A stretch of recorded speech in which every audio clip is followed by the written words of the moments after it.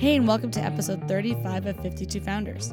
I'm Chrissy Costa, and this week I'm joined by Charlie Osborn, founder and CEO of Merlin Guides, an employee training assistant that helps users navigate software through custom tutorials. Charlie's an old friend from my days in New York and an entrepreneur I've been following for some time now via his Medium blog where he publishes his journey. It was great to catch up with him to learn about Merlin and how it plans to help reduce friction on new hire onboarding. It's such an interesting space that is in desperate need of innovation, and I'm so excited for y'all to take a listen.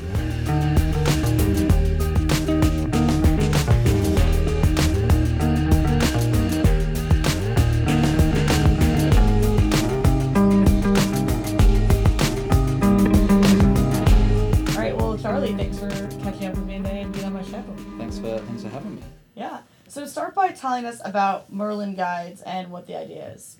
Sure, yeah. So Merlin Guides, you can kind of view it as an employee training assistant. So a lot of people, when they start at their jobs, often get given a process document or they do an onboarding day or an onboarding week.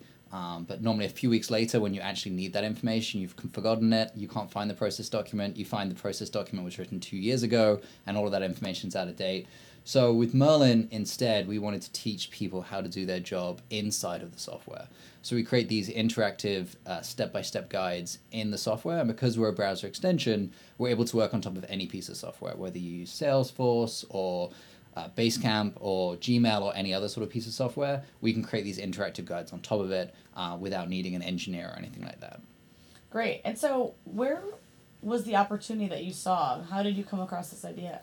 Yeah, so I worked at Google before this and range of different roles, and I realized that I would often start and there would be a manager in a new role that I started, and that person was in charge of trying to teach me. And they would often push me over to somebody else who would try to be my mentor. That person wasn't always around. And it really struck me when I moved over from the UK to the US. I was trying to put in vacation time into the vacation tool, but it was a different tool than we used in the UK, and I could not figure out how to put in vacation. So I ended up asking the person next to me who'd been at the company for 2 days, and I'd been at the company for 5 years. So I ended up learning from somebody who'd just been through some sort of, as they call it, nuclear training at the time, how to put in vacation time. And I realized then that it's crazy that there's so much information in an organization about how to do things and how to do things correctly. And the only real way to do it is through like interpersonal skills. And so on that basis, I sort of spoke with the training team and realized that there's complicated tools that they use that they hate using and no, they don't want to share access to because they take weeks of learning. And I realized then that training was an issue in companies and something that if and when I left Google was something I wanted to solve. I mean, from that story, what I hear is also that you didn't take a vacation for 5 years. So that's when you first realized. No, but I totally agree. I think the reason why I hate the ramp-up process at a new job is that I feel like I'm not good at my job and I'm just learning how to use Zendesk or how to use Salesforce. And it'd be great if I could have someone over my shoulder just telling me what to do without feeling like you're bothering people. Yeah, exactly. That's the way we kind of view it is, the two premises that we run off are, in an ideal world, someone who's learning how to do something would have the expert standing behind them, teaching them step by step, pointing out what they should be doing. On the other side, though, a trainer ideally doesn't want to have to teach everybody and be sat behind everybody every 5 seconds. So in an ideal world, a trainer would just teach one person how to do it, and that person would teach the next person, then teach the next person. Mm-hmm. So we kind of view Merlin as that middleware, where Merlin acts as the expert that's been taught by the trainer, and then that Merlin is then able to teach any trainee the exact way that it should be done. And so how does Merlin then plan to stay on top of, say, software updates or product changes from these external parties? I imagine that that's going to be a pain point if Salesforce overhauls their Lightning experience and no one wanted to use it, so everyone's using the old CRM. But, say I did want to use Lightning and all the UI is totally different. Yeah, no, great question. So obviously now we've moved to more cloud-based software, and so software changes are regular. One of the best examples I like is Gmail. The compose button in that top left-hand corner looks like it's been the same for like 2 years. But Google pushes a new version of Gmail out every 4 hours. And every time they do that, when you refresh the page, you'll actually notice the different attributes of that compose button change. So for us to make sure that we find that compose button, we don't find like an email with the subject line compose or an ad on the right-hand side for compose is surprisingly tough. So we've been around for 12 months now, and probably about 9 months of that has been spent purely on that algorithm to detect slight page changes that happen. So we're able to work with, when Salesforce makes a sort of slight change, moves a button from the left-hand side to the right, or, Gmail changes here and there, we're able to detect that, and we're able to automatically fix the guide with the algorithm that we've built. If, for instance, we're not able to solve that, we actually take a screenshot of what the element was before and actually ask the user if they're able to find that. If they're able to find that, we actually then update that guide and then push those changes through. And then next time, if they make a change again, we've got two elements that we think it used to look like, and we're able to sort of solve for that. So we're able to work with like slight changes, like Gmail. Every time Gmail makes a change, we're able to work with that. But you couldn't go from if you were creating a guide for Gmail, it wouldn't work inside of Inbox. And the same with Salesforce. The old Salesforce to the new Salesforce would require new guides. But we always ask users how useful a guide was, and once scores go below sort of 3 stars out of 5, we actually inform the person that created the guide that there may be something wrong once enough of those come through as well. So there's always that propensity to re-record the guide, and we try and make that as easy as possible. But we're trying to make sure ideally in a perfect world, they create a guide once and they'll never need to create it again. I love your product already because it sounds so what I imagine the British are like. Like, we don't want to bother people, so Merlin's going to bother people for you. Correct. Yeah, exactly. Exactly that. I don't want to be a bother, so... We don't like to talk to other people, so if there's any way to stop that... The software's been updated. Can you just tell the other person to fix it, please? Yeah, it's interesting because from, obviously you want to create a company that's both ethical and trying to make the world a better place, especially when it comes to employees, but often those interpersonal relationships that you create are actually very important. So we did wonder when we first started using Merlin whether it would stop people asking questions, and as such you wouldn't build up those relationships as much. But I think that will maybe potentially happen a little bit. I think people will still have those relationships outside of training, and actually it's embarrassing. And I think one of the most embarrassment comes when you ask the same person the same question. Oh yeah. And that I think happens a lot. So I think actually you'll engage the other people more because you won't have to ask them embarrassing questions, and so you'll feel like they'll still think you're intelligent. No, I think this is where software really shines. It's that you're moving the parts of interpersonal relationships that I really hate. I don't want to necessarily bother someone who's already told me this, 5 years ago how to do PTO, and then have to embarrassingly admit I had no idea how to do it. Yeah. So we're right now in New York City, and so I know that you were living here now you've been here now 5 years. 5 years. Did you decide to stay and start a startup here just because you're already here, or what is the value you see in the New York startup scene? Yeah, that's a really good question. So obviously London startup scene is starting to get bigger. We now have Silicon Roundabout as opposed to yeah, that's a real thing. Silicon Alley here is sort of the way they express it. So you've not heard that? Silicon Roundabout? I've never heard of Silicon Roundabout. So in London... the best thing I've ever heard. Yeah, in London there's an area called Old Street next to Shoreditch, and Shoreditch. there's a large roundabout there, and that's where the tech hub sort of started. Yeah, so really hard to cross that street. It is, actually, yeah, it is. So I definitely think London is improving, but I don't think... There's nothing quite like the American market, both from a VC perspective, but also at the same time from a market perspective. The UK obviously is quite a big market and very tech-savvy market, but having 300 million people over here is much better than having 70 million people like in the UK. So when I moved over here, I wasn't necessarily coming over here with the intent of starting a startup. I've always wanted to create a startup. But after I got my green card like a year and a half ago, it made a lot of sense. Okay. It's a lot harder. It would be a lot harder to create a company, I think, without having that green card. So I was fortunate to have worked for a company that could help me with that. So was that the tipping point, getting the green card, or were you working on it beforehand?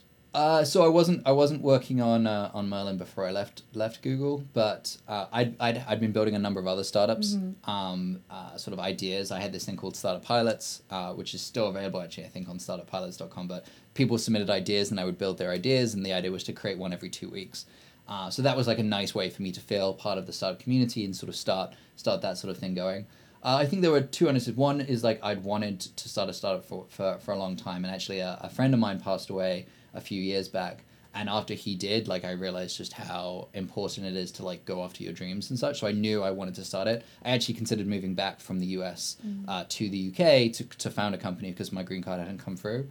And the second reason was at Google, I happened to just have a manager who somehow I fell out of favor with in a very bad place and tried to get me fired basically. And the company, Google, sided with him, who'd been in the company for a year, versus myself, who'd been in the company at that point for 8 years. And I realized then that the company didn't necessarily care enough about me as I wanted a company to. And so I knew that I needed to leave as sort of quickly as possible. So under about a year later, after I got my green card and I'd worked for another team, I realized that was the time to sort of jump ship and fully go in. Yeah, well, great. I think that's a great experience, though. It's always something, people always say those cliches, like, when things seem like they're going down, but it's also, in retrospect, seems like probably a blessing in disguise. Oh, 100%. Yeah. No, I mean, that person pushed me to realize that I was just treading water. Yes. All right, well, let's switch gears and talk about you. So, you are from the UK? Correct. Are you from London? I always tell people I'm from London because it makes the conversation easier. But no, I'm actually from a small village called Blakedown, which is near a small town called Kidderminster. You've never heard of any of these. Which is near a bigger city called Birmingham, which most people at the least have heard of Alabama, Birmingham, but it's obviously named after the UK Birmingham. So from the Midlands, the middle of the UK. Okay. As well. But I went to a posh school, which meant that I got this pretentious accent that I hate. I'm really, in my head, I have a very sort of Midlander accent, which is a kind of a slightly depressing accent, but it's... Can you do it for us? I can't, I'm not gonna try. It's gonna go badly. So, does that mean you went to boarding school? I went to boarding school, yeah. Okay. And so where was that? Is that really where you grew up then, at boarding school? Well, I went to boarding school at 13. Okay. So before then, I was very much we were in the countryside, so very much small schools, solid belief in there was a school I went to called Winterfold, and one of the teams ended up injured. 2 people got injured on the game, and we actually gave them one of our players.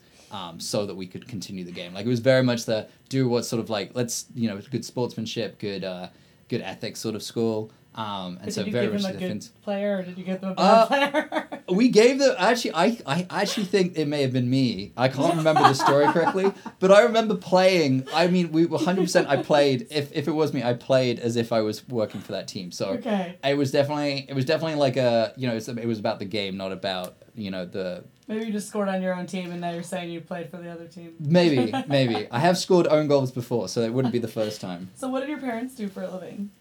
Great question. Yeah. So my mum is a teacher now. Okay. She's done many jobs. She's helped my dad out a lot with his business for a lot of time, but she's been in education now for I think about 15 years as a primary school teacher. So that's probably why my company does something teaching related. Yeah, exactly. And then my dad's been sort of an entrepreneur and a politician for a long time. Okay. Yeah. So he sort of took over the business from my grandfather. My grandfather wasn't as good a businessman. Unfortunately, the company, when my dad took over, was in debt by £750,000. Oh, wow. My dad managed to turn it around enough as well to be able to give me and my sisters an education as well. So he amazing. Definitely very much the sort of the person I look up to most. But he also loves politics. Again, I think that's that instillment of how to help people out as much as possible. I think I definitely get that from him. And he's been a counselor. He's probably he's a great politician in that he does what's right for the people in his ward, and he's always in the press making changes, making things better. But he doesn't necessarily play the system as much as he necessarily had. So I think he's the sort of politician that everybody wants, but not necessarily the one that sort of raises through the ranks as quickly as they should do. Oh man, I have so many ideas about that we should talk about after. Unrelated notes, I want to keep it more on you. It is funny though that your company sounds like a perfect blend of your parents. But when you were growing up, did you think you wanted to be an entrepreneur, looking at your dad's business, or is that when did you ever when did you first start thinking that you could really be an entrepreneur? Oh, yeah. I think I've always kind of wanted that at secondary school, which is I guess middle school over here. That was I just created a newspaper, which I was selling to people. I managed to negotiate with the headmaster that I could print for free this newspaper as well. So in essence, all the money came back. I only ran for two issues, and then at university I tried to create a company as well that was an online student magazine, similar sort of thing. I think part of that was also that I love Superman. And so Superman obviously is a journalist by day and Superman by night. So I love the idea of creating some sort of newspaper, magazine-based thing as well. And that's probably why I ended up in advertising as well and working in media at Google for a while as well. I always knew that I wanted to. My dad's very much sort of like a hero of mine. I read Richard Branson stuff for a long time. I was a big follower of his. And so, yeah, I think I always knew I was going to do it at some point. I didn't know exactly when. And I'm very happy I finally made the leap a year ago. So Superman and your dad, you're two. Oh yeah, 100%. Superman the journalist. Not even no, Superman. so it's interesting because Superman the man. Yeah, they did so I was part of an organization called the Startup Leadership Program, which is it's an accelerator for founders. It's run by alumni every year, so I help out actually now with the next sort of batch that's coming in. And that part of the thing that you do when you go to that program is create your entrepreneurial journey, and you only have a minute to talk about it. There was a giant picture of my dad on one side and a giant picture of Superman on the other, and so you could very clearly see the influences through my life that those two had sort of affected me on. I love that. So what did you do outside of school for fun growing up? Oh, that's terrible to answer because I just have very geeky answers. I used to play video games far more than I should have done. I learned code and just got very much into that. I think I was very much into sports to begin with, sort of football, or as you guys call it, soccer. That wasn't an American accent. I just said it very weirdly. But no, so I was very interested into that, and then went to boarding school, and I wasn't as good as the other players, and I got an injury and ended up sort of like not sort of making any of the teams. And so from that, I sort of moved over to computers, I think. But yeah, no, definitely from the ages of 13 to sort of to 18, like video games was my life, which is sad to say. No, it's not. I find that video games kind of open the door to most developers that I know, at least. And it was more like they saw these video games and they wanted to learn how to make them. So yeah. I'm definitely envious. I was more of a builder with like an older brother of the Kinects and things like that. Oh, nice. Yeah, I still remember building Lego models with my mum as a kid. Like that was great. So, you had a more traditional path. I mean, going from university then to Google. What do you think, did you always know you were going to go to college? Did you ever think you were going to do that entrepreneurship from a younger age? That's a good question. Yeah, I don't think I ever considered not going to university or college. I'll keep translating as we go. But no, I think that was instilled from my parents from a young age, that's sort of like the path that you go on. Mm-hmm. I never necessarily saw entrepreneurship as something that probably happened once you'd had a number of years in industry, and the way to get those years in industry was university. Yeah, I don't think I considered for a second not going to university. Yeah. And so now that you're starting your own company and everyone talks about culture in tech, and it's funny because I think people idealize Google and forget it's now an enormous conglomerate. Yeah. So do you take anything that you saw at Google that you liked when building a culture here, or do you look at it totally differently because it's only a few people kind of starting things up from the beginning?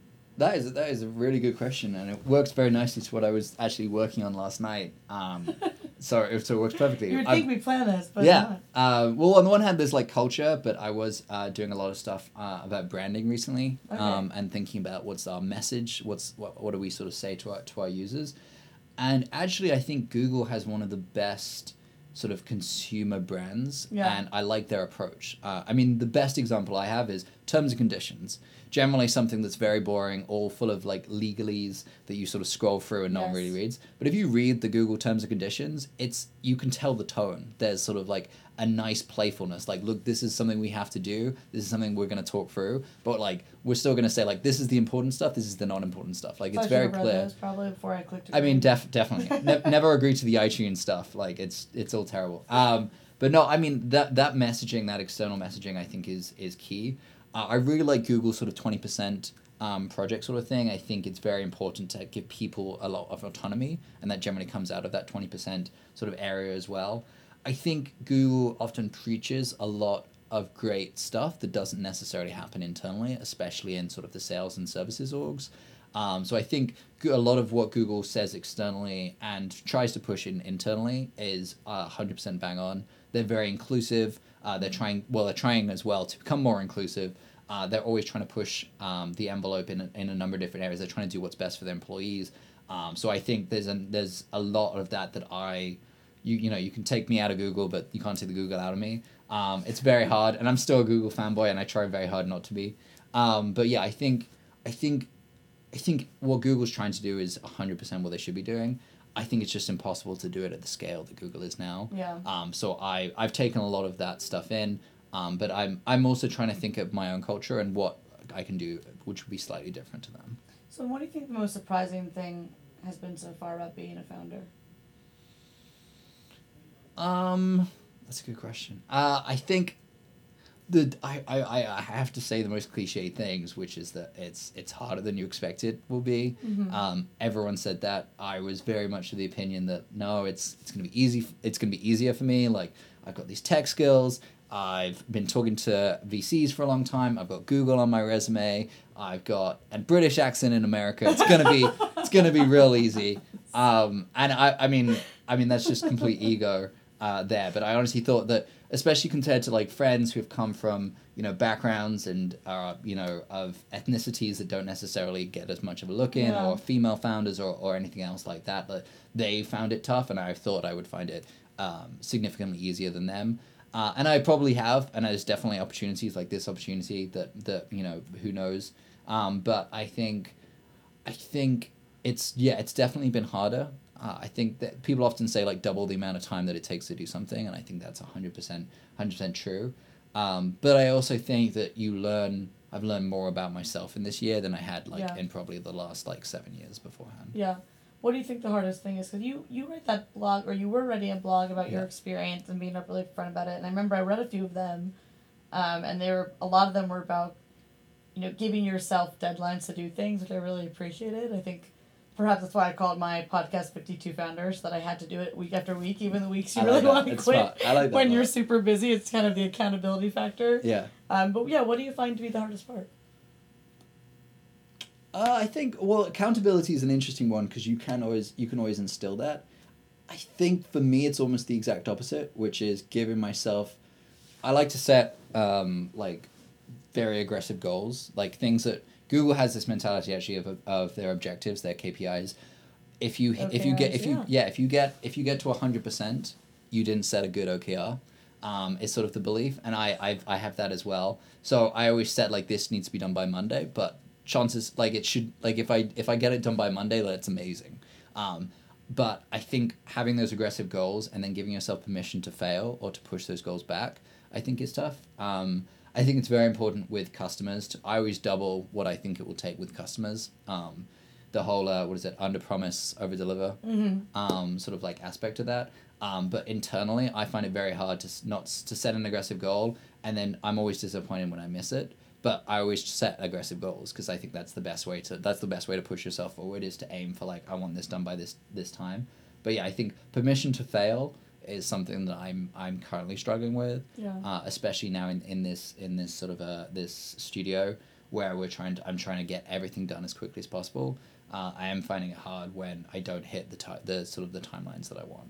Yeah, I think that OKRs seem to be almost evil in the sense that if you achieve them at 100%, you don't feel great. You're just I didn't set an aggressive enough goal. Seems like almost a lose-lose situation, that if you hit that 70%, you feel like the best, but anything over or under, you're like, eh. Yeah, I think that's fair. I feel like it would almost be good to set two OKRs. One is the realistic one, and one is the one that you aim for. Mm-hmm. And so if you end up between those two, then you've done well. Yeah. Well, that's what most sales teams do. So you have your stretch goals. Except then they're always like, oh, we hit our stretch goals again. I'm like, maybe make some super stretch goals then. Exactly.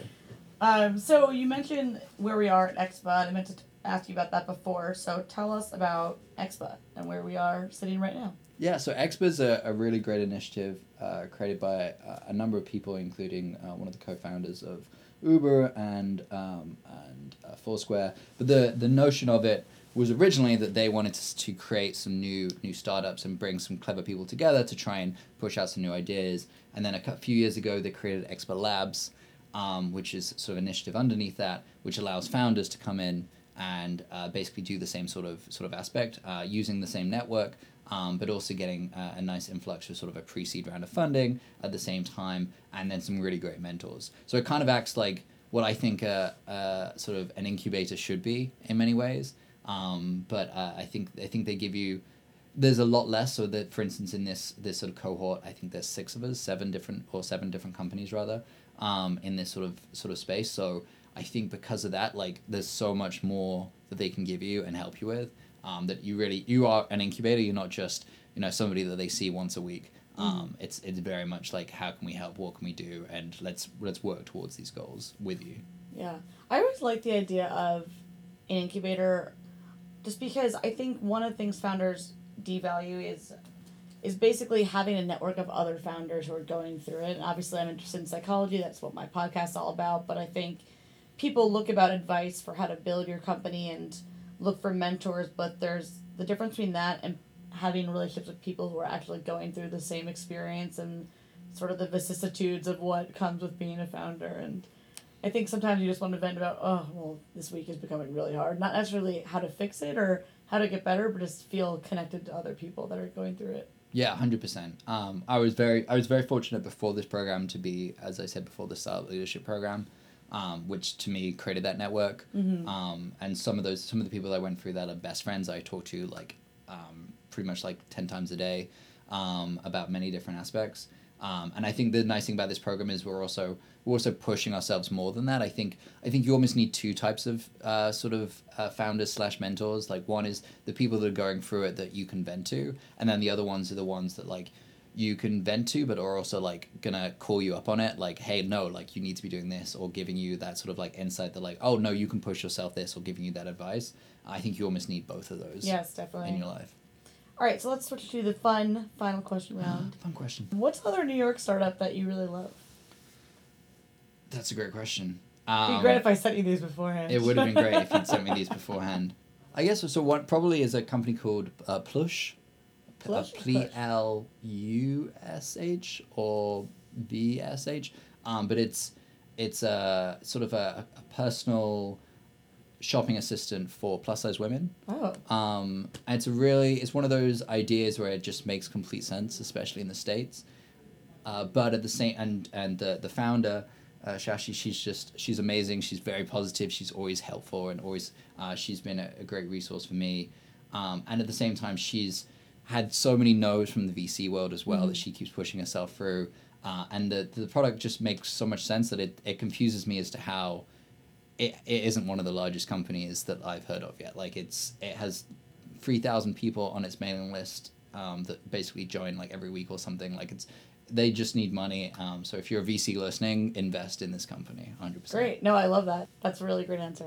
So I'll just end with, if you could interview one founder, who would you most want to interview and why? I almost want to give 3 different answers to this. You could give my answer. So I'll think. So from a personal standpoint, Richard Branson is 100% high up on my list of people that I'd like to meet. He's actually an LP here, so I'm hoping one day I'll meet him. Talk about your newspaper business. Yeah. I mean, I love that. That's true, I guess. Yeah, because he, I think he started out with a student magazine as well. So we've got that in common. Richard, if you're listening, give me a call. And then another one would be there's a tool called Groove HQ, which is an amazing. It's a ticketing system. But the founder put a blog out, and basically every week pretty much releases their metrics and details and how they've solved problems. Wow. And I think he would be really interesting because I just think he's been through a lot and understanding his users, and he thinks a lot about it. I think his blogging, and which is something that I try and do as well, is a good therapeutic thing, but also at the same time it helps you crystallize your thoughts. So I think he would have very clear, I would just like advice from him about it. And then the third one would actually probably be the president, who is technically an entrepreneur, even if you view it as a $1 million sort of loan to get started. And I think just because I would like to see if I would focus on trying to change his mind on a few different aspects, and I think there's a chance that maybe I could do it. That is the best answer I've probably ever heard. Very ambitious. Well, thank you so much for being on my show. Thank you for having me.